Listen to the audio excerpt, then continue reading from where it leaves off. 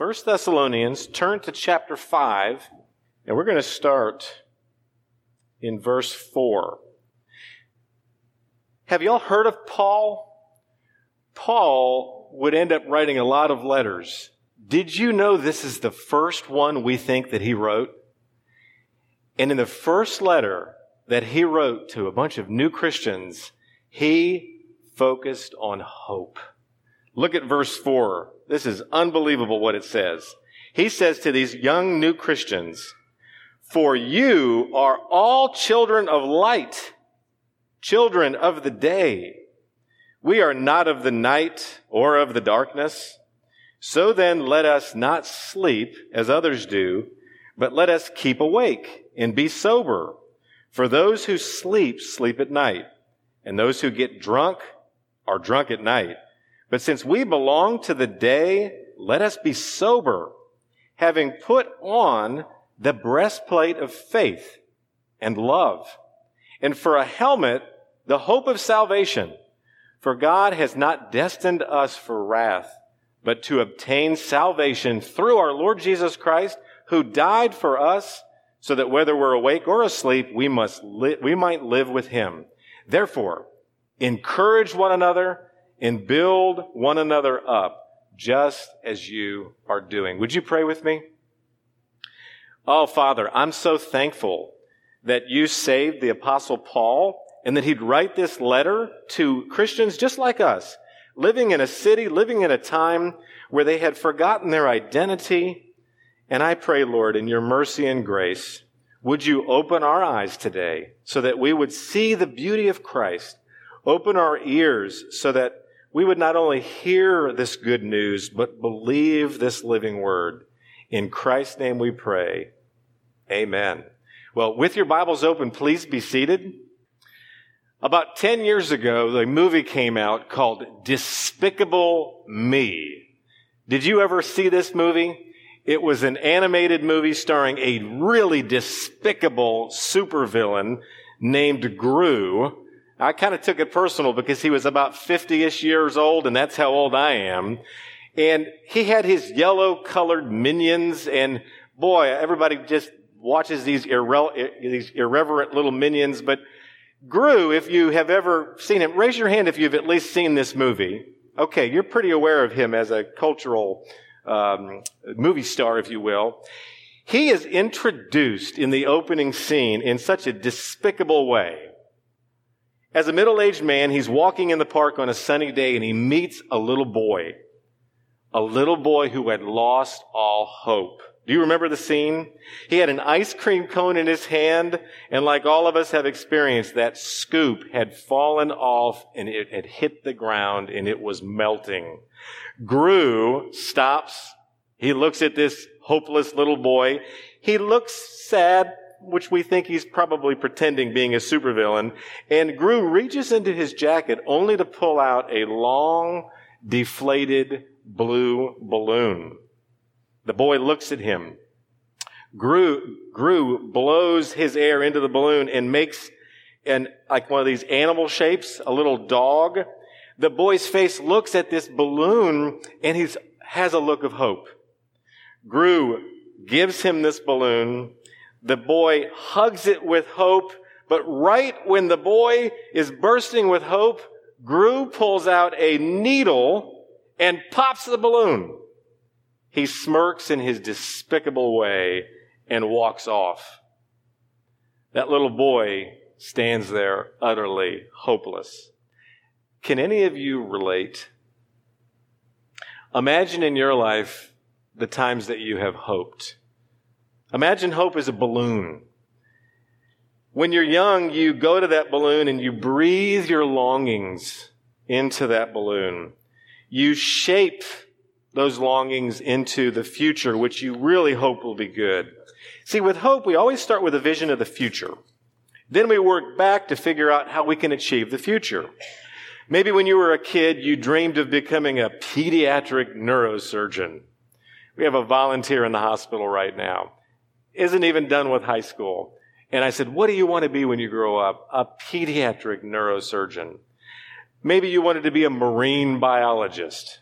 That's what I wanted to be in 4th grade. I mean, doesn't everybody want to be a marine biologist? Or a lot of you, just by looking at this audience, you thought you were going to be a sports legend. And maybe some of you are. I just need to get to know you better. But look, life happens. And the grades you get aren't what you thought they'd be. Or you're too short for basketball. You hear your parents say to kind of brace you for the real world, don't get your hopes too high. Or you hear your own friends when you say, I'm going to be a marine biologist, look at you and say, the words you dread to hear, you wish. Things outside of your control will pierce those balloons of hope. You end up stop breathing your dreams sometimes into those hope balloons, and you settle for cynicism. Or worse, some of us sink into despair. You've heard the term, once burned, twice shy. Have you been betrayed? Have you experienced bereavement? Have you had a breakup with a relationship you thought would last a lot longer? You do the emotional math and you know that loss is so real that the flicker of hope on your horizon begins to fade. That sense of helplessness can actually harden into the emotional cement of hopelessness over time.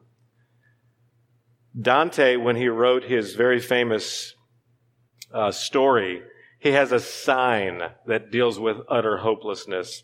Over the gate of hell, do y'all know what that says? It says, abandon all hope, you who enter here. What if you could have hope that was impenetrable? What if you could have hope that was unpierceable? What if you could have, using maybe a word today, bulletproof hope?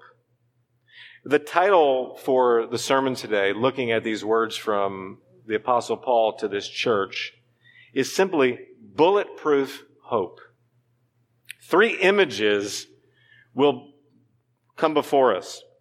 Light, a breastplate, a helmet. My burden as I preach to you this good news is the same as Paul's for those early Christians. I want you ready to face the battle for hope.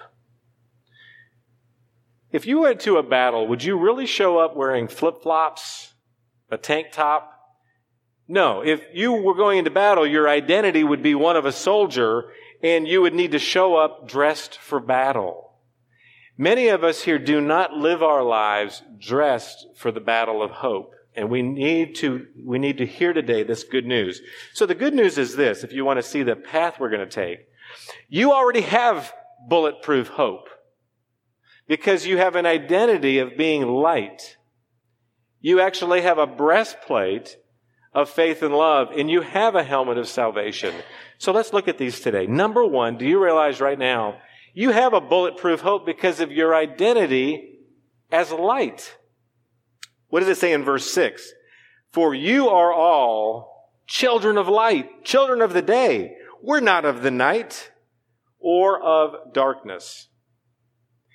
Those of you that have walked with Christ a long time and you know the story, what's the first thing our Father created? Let there be light. You know that. And there was light. At the end of the very story, those of you that have read to the end in the book of Revelation, do you realize that the story of light ends where God obliterates? He obliterates any trace of darkness. It says this in Revelation 21. The city has no need for the sun or the moon to shine on it, for the glory of God gives it light, and its lamp is the Lamb. That's Jesus Christ. If we look in the middle of the story, do we see light? It's everywhere. There is more light in the Scripture than all of the light shows that you're going to go watch with your family. The Speedway's putting on a light show. We're going to go see the one in Ballantyne. There is more light. Where do you see it? Think of the story of Noah. It rains. It's dark. But the story of Noah ends with light, the rainbow. By the way, if you just picture light as this bright white thing, light, remember, is wavelengths. We have all sorts of colors. So when you hear you are children of light, it is not just a bright whiteness. We have Noah who sees a rainbow. We see a fire in the wilderness with Moses. In fact, Moses hangs out with God. Remember what happened to his face? It was glowing. He had to wear a veil over it. Look at the tabernacle. It wasn't just something that was set up. The tabernacle had to face eastward to allow the sunrise to filter into it. Same with the temple. What about the glory cloud in the temple? Or go to the New Testament. Our very story during Christmas is that light erupts when the angels appear to the shepherds. Light. It's mysteriously beautiful. It's both insubstantial. You can't put light in a jar, for instance, but it's real. It gives off warmth.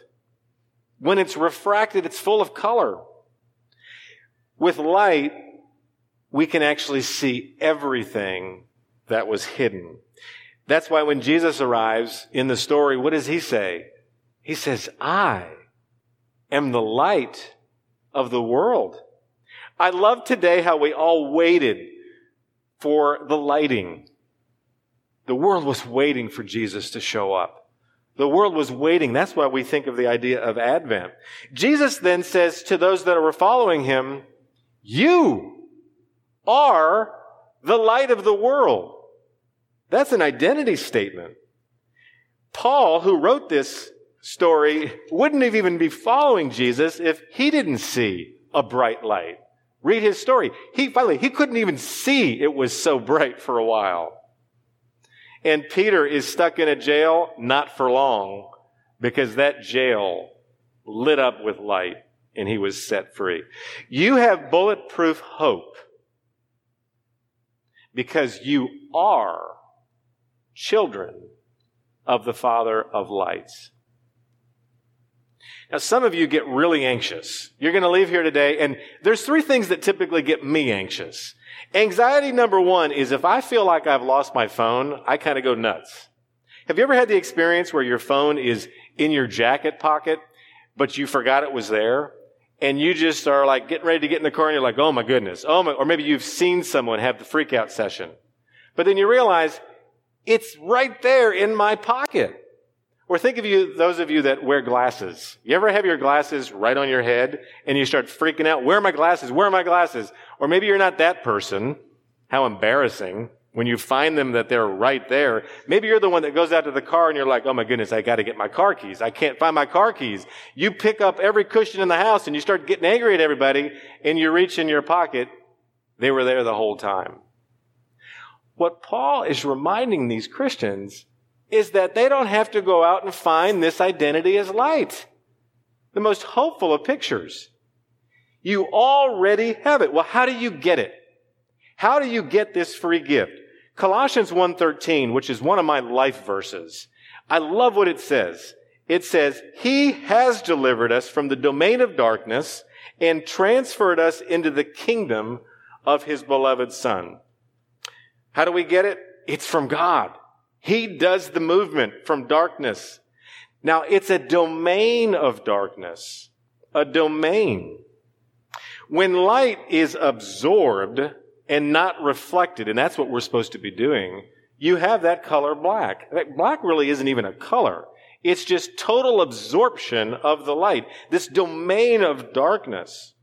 Now, in our culture, what is it that our culture tries to say you should just live for, but it's going to absorb the light? Andrew Fellows, I love how he writes. He says there are 4 dark cultural super values. I'm not going to develop any of them, but remember, you and I breathe this air. You and I always have these going on. Number 1, a super value in this domain of darkness, which we're not in anymore, is egoism. That's a fancy way of saying, put yourself at the center of everything. It's the person that comes to church today and says, there's certain things I liked and I didn't like. I sure hope everybody knows it's all about me. Egoism. It's dark. Oh, any kind of light just to let me absorb. It's all about me. I am my own reference point. Secondly, he says, naturalism. What's that? It's the super value of believing that what we perceive with our senses is the only reality. It says there is no supernatural. Thirdly, it's called hedonism. That's a super value that says my pleasure is what life's all about. And lastly, politicism. It's a super value believing that the political realm is where the world is made right. I work with a number of people, and whenever I talk to them, they spend hours and hours watching television shows, news about politics. That's all they want to talk about. Now, is it wrong, by the way, to enjoy any of these? We do have a self. The natural world exists, and we should love it. We do enjoy pleasurable things. And yes, politics has a place. But when you say that the domain, that these are the things that we live for, these are the things that give light, we've been transferred out of that domain into a domain of hope. We are not in that domain of hopelessness. So remember, how do you have bulletproof faith, bulletproof hope? You are right now children of light, refracting, radiating the colors of the King. I love what it says in Ephesians 5, verse 8 and 9. At one time you were darkness, but now you are light in the Lord. Walk as children of light. For the fruit of light is found in all that's good and right and true. You possess a bulletproof identity right now as light. And as light, how are you supposed to live? Let's look at verse 6. Because Paul wants to move from reminding us of what we are. And most of you probably are like, yeah, I already knew that, Howard. Paul knew even when we know that, he has to give some cautions. He has to say, even when you know this, look at verse 6. He says, let us not sleep. Let us keep awake and be sober. It's really important. Let's talk about keeping awake. What are we to keep awake to if we want to have bulletproof hope? Keep awake to wonder. I love this time of the year. Our songs say it's the most wonderful time of the year. Even in a secular world that's naturalistic, there's so much going on that tempts us all to say, could there be something beyond what we can see and feel and touch and measure? Keep awake to wonder. Keep awake to the supernatural. There's more going on that meets the eye. One of the largest deserts in the world is a desert in Australia. For many, many years, the Great Victoria Desert was just that. It was sand, it was sticks, it was stubble. And when you looked at it, everybody said, that's all you've got. But about 20 years ago, somebody found out that there was more going on that meets the eye. They were awake to something more than what they saw with their physical eyes. They found out that just below the surface, there were trillions of liters of water. Sure, it looked like a dry desert of death, but those awake to what was below found that there was a river of life in this desert. Unseen things are true. Unseen things like the tri-personal God who created everything out of nothing. Unseen things like sin, guilt, the second person of the Trinity, becoming a baby, having two natures in one person, a virgin named Mary, having a child. Unseen things like love, unseen things like hope really exist. So what's the opposite of keeping awake to this wonder? Sleeping. Sleeping is when we disengage from conscious hope. Asleep to God. How do you become asleep to God? It's when you reach for superficial things, like superficial human intimacy, superficial career progression, superficial family experiences, superficial physical health. There is a chamber in your heart that is hungry for hope. And Paul is saying, wake up. Don't fall asleep. This is so important if you're going to have bulletproof hope. I love what Titus says, another letter. In chapter 2, verse 13, Paul said this, we are waiting for our blessed hope, the appearing of the glory of our great God and Savior, Jesus Christ. Jesus Christ right now is alive. We are waiting, just like we were waiting for that light to be lit. We are waiting for Jesus to come through those glory clouds in full color. That is our blessed hope. But Paul realizes, with all of his words, he's got to put another challenge out there. He says, not just don't fall asleep, he says, be sober. Be sober. It's a command. He says in verse 7, look, those who get drunk are going to get drunk at nighttime. I have spent a long part of my life as an emergency department nurse, 15 years on the night shift. I have more stories to tell you about seeing drunken human beings in the middle of the night. This is when we get inebriated. This is when people get intoxicated. But what's Paul talking about? He's talking about we don't want to become spiritually drunk. We can actually become numb to what's meaningful. How? It's when we spend all of our time on the trivial. When you spend time on the trivial rather than the true, you become numb. You are not sobered up. In fact, your life becomes quite boring. Here's how it works in my life. Typically, I want to consume something.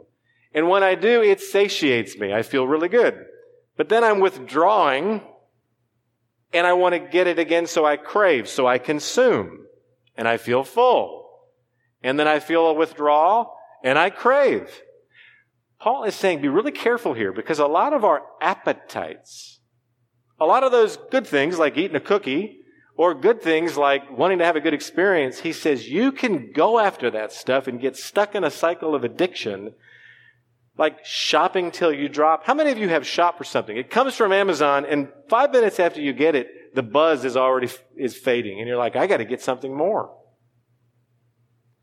If we absorb the attitudes of the world, the spiritual air around us, these attitudes will anesthetize us. Some of us right today are quite anesthetized.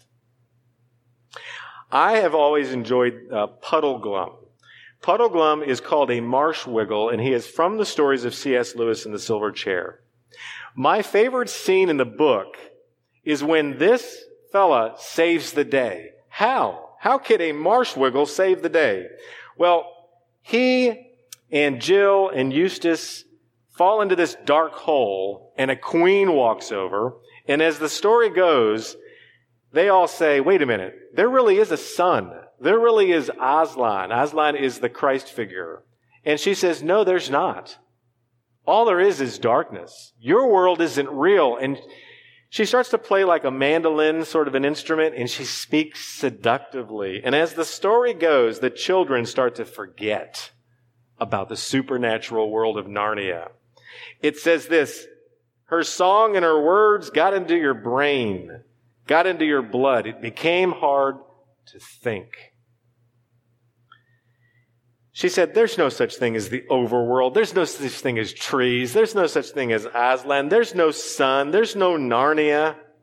And this phrase comes out. It says, Jill said, oh, I see, in a heavy, hopeless tone. Well, just when they were all coming under this numbing kind of green powder she threw into the fire, the marsh wiggle gets up and he stomps with his big old frog kind of feet on the fire, and he says, the real world is true. Well, things got ugly. She didn't like the fact that he had challenged what she was saying, and they all came out of this terrible disenchantment. Remember, you are children of light. There will be times when the world is sending out its attitudes and you're going to have to make a stand and be reminded. And often it's in church. Often we are the ones that are saying to each other, the Christian story is real. Wake up. Be sober.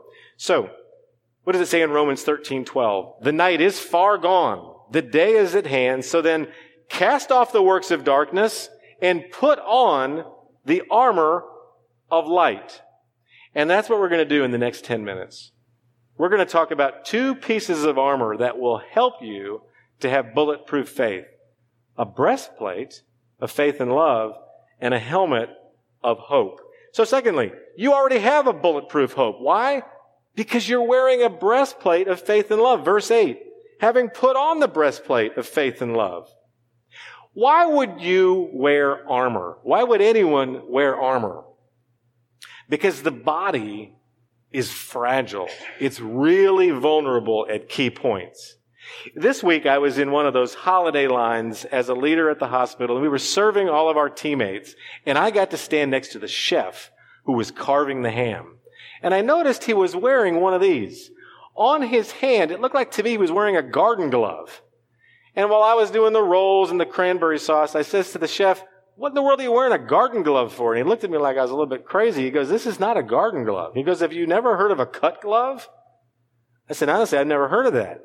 He said, no, if you're going to be working anything where you're cutting things, I have to wear a glove on my hand. And he takes the knife and he cuts the glove. And I'm thinking, oh my goodness, it didn't hurt him at all. His most fragile area was safe. What's a breastplate? A breastplate makes sure that that most vital organ, your heart, doesn't get cut. I love the heart, but it's only an organ that weighs a pound. It will beat 3.5 billion times in the average life, and you realize that it pumps 1,680 gallons a day of your blood. That's more than any of you are going to pump, unless you have a Tesla. That's more gas any of you are going to pump all year. This is a very fragile organ. You don't want your heart getting pierced. But it's not the accent on the breastplate. It's a breastplate of faith. Faith. Faith deals with what can I trust? How is faith related to hope? Hope deals with, will my life get better or worse? And is there life after death? Hope is faith directed towards the future. I love what it says in Hebrews chapter 11, verse 1. Faith is the assurance of things hoped for. It's the conviction of the things you don't see. Faith is this deep, defiant, hope-infused vision for God's promises to come true. And hope nourishes our faith. Well, where do we get faith? Romans 10 tells us it comes from hearing. Hearing comes through the word of Christ. Unbelief is not just someone that says, I don't want God. Unbelief is when you or your friends or your family don't want his word. I don't want the authority of Christ. The breastplate of faith that will protect you it says you can trust the very word of Christ. But it's not just faith. It's not just our truths that we believe. It's a breastplate of love. Love. Love speaks to our hunger for connection and belonging and forgiveness and acceptance and sharing and giving. Christianity is not at its center a set of rules that you live by to be lovable. It's a love affair where God looked at you in your unlovable state and fell in love with you. So you have bulletproof faith. You have bulletproof hope because of this breastplate of faith, because of this breastplate of love. And lastly, you have it because of your helmet of salvation. Why wear a helmet? A blow to the head will render you not only unconscious, but it could disable you. When I began my nursing career, I worked on a head injury floor. Maybe you have a relative or a friend where they've had a severe head injury. It's a terrible thing. Even the NFL, which we all love to watch, this year challenged the players to wear this device called a guardian cap. Now, it's a silly looking thing. But when you're doing this sort of fake war back and forth, and we have so much money invested, and you will thousands of times, if you're an NFL player, hit your head, that guardian cap is saying the head matters. The stress, though, is not the helmet. Remember, these are images. What does it say in verse 8? 1 Thessalonians 5:8. It's a helmet, the hope of salvation.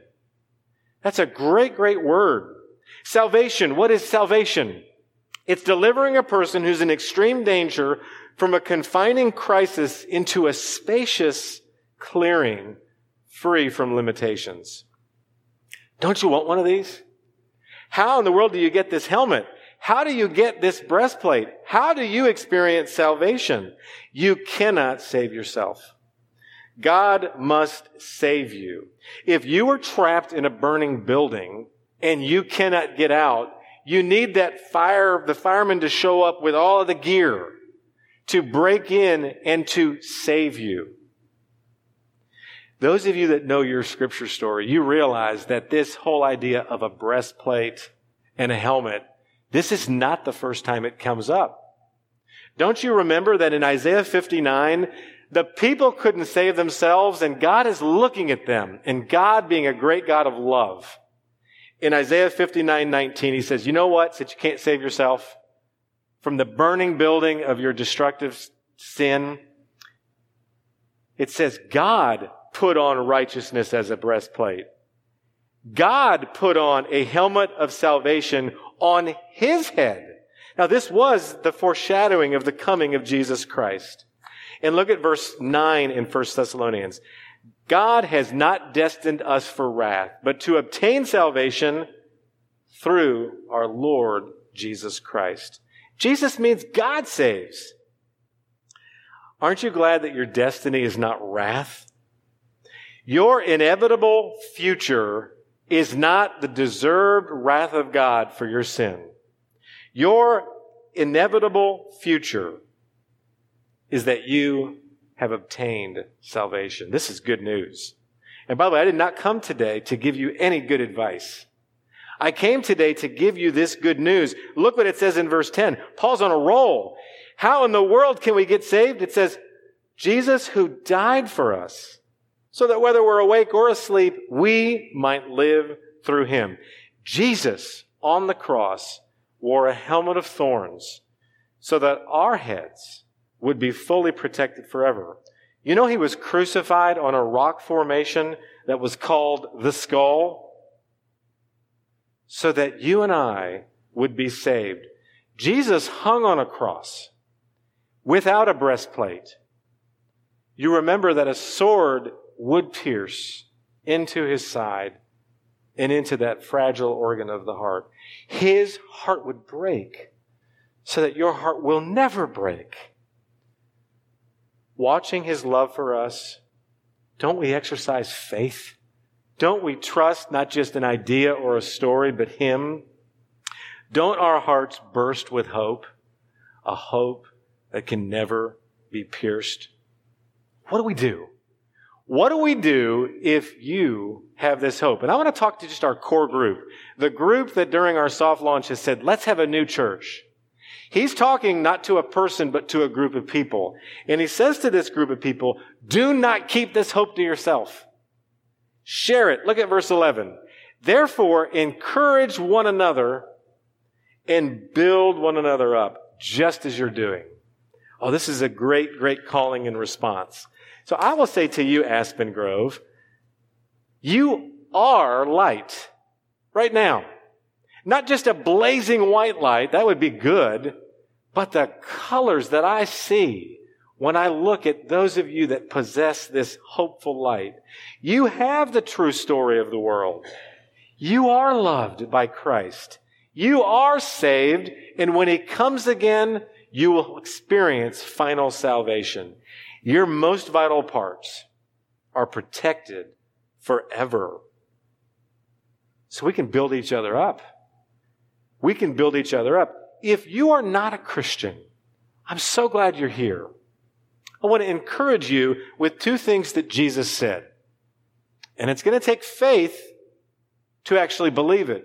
Jesus said in the book of John, while you have the light, believe in the light, that you may become sons of light. Some of you here today that have never believed in Jesus are being invited by Jesus Christ. Remember, faith comes by hearing, hearing by the word of Christ. This is his word. Let me read it again. It's such good news. While you have the light, believe in the light that you may become sons of the light. And then he says this in John 12. I've come into the world as light so that whoever believes in me may not remain in darkness. Christians, how can we keep this to ourselves? How can we not encourage those that are in the dark? How can we not encourage those of us that are losing hope when we live in the light and we forget who we are? I want to say to you, take courage. Give others courage. I end with one of my favorite parts of another one of C.S. Lewis's stories. It's called The Voyage of the Dawn Treader. Lucy stands for all of us. She knew Aslan. She knew Aslan, the Christ figure. She knew him. But she was on a boat one day. And while she was on this Dawn Treader, the name of the boat, she was standing with a bunch of soldiers. And it says that they were wearing full armor and helmets. You'd think she felt hopeful. But the ship, even with the soldiers, began to enter utter darkness. All hope began to drain away, even from Lucy. Lucy whispers, because that's all she could do, Aslan, Aslan, if ever you loved us, would you send us help now? Do you hear that? Love, salvation. She's in the dark. The darkness didn't grow any less. But she began to feel a very, very little better. Look, said somebody on the ship. There was this tiny speck of light ahead. And while they watched, a broad beam of the light fell upon the ship, and it didn't alter the surrounding darkness, but the whole ship was lit up as if by a searchlight. Lucy looked along the beam and presently saw something in it. At first it looked like a cross, but then she noticed it was an albatross. And no one except Lucy knew that as it circled the mast, it whispered something to her. Courage, dear heart. And the voice, she felt sure, was Aslan's. I hope today you will hear Christ whisper to you when you are feeling hopeless, courage, dear heart. Maybe it's the simple reminder that you're already light. You're not in that domain of darkness and you never will go back to it. Maybe it's being reminded that He has given you faith and you've trusted Him. Maybe it's just hearing Him whisper and say, I know you feel unlovable. I know you feel dirty. I know you feel full of shame. I love you. Maybe it's those of you that are saying, my head's so messed up. I'm not thinking straight. I'm so overwhelmed with all the attitudes of the world. I'm living a superficial, trivial life. I'm feeling lost. Maybe it's the whisper to say, you got a helmet on. A helmet that'll never come off. It's the helmet of the hope of salvation, and you will never, ever lose the consciousness. You are light. You are protected with faith and love. You are wearing right now a helmet of the hope of salvation. Would you pray with me? Father, I thank you so much for Paul. Paul would have been in the dark if you didn't knock him to the ground with light. But you didn't leave him there. You armored him. And we thank you that in what we think is this first letter to Christians, he would remind them of this bulletproof hope. Lord, prepare us as a church to be ready to encourage each other with this hope. We discourage easy. And Lord, those of our friends and neighbors who are stuck in darkness, send us out as light to bring them into the light of your love. In Christ's name we pray. Amen.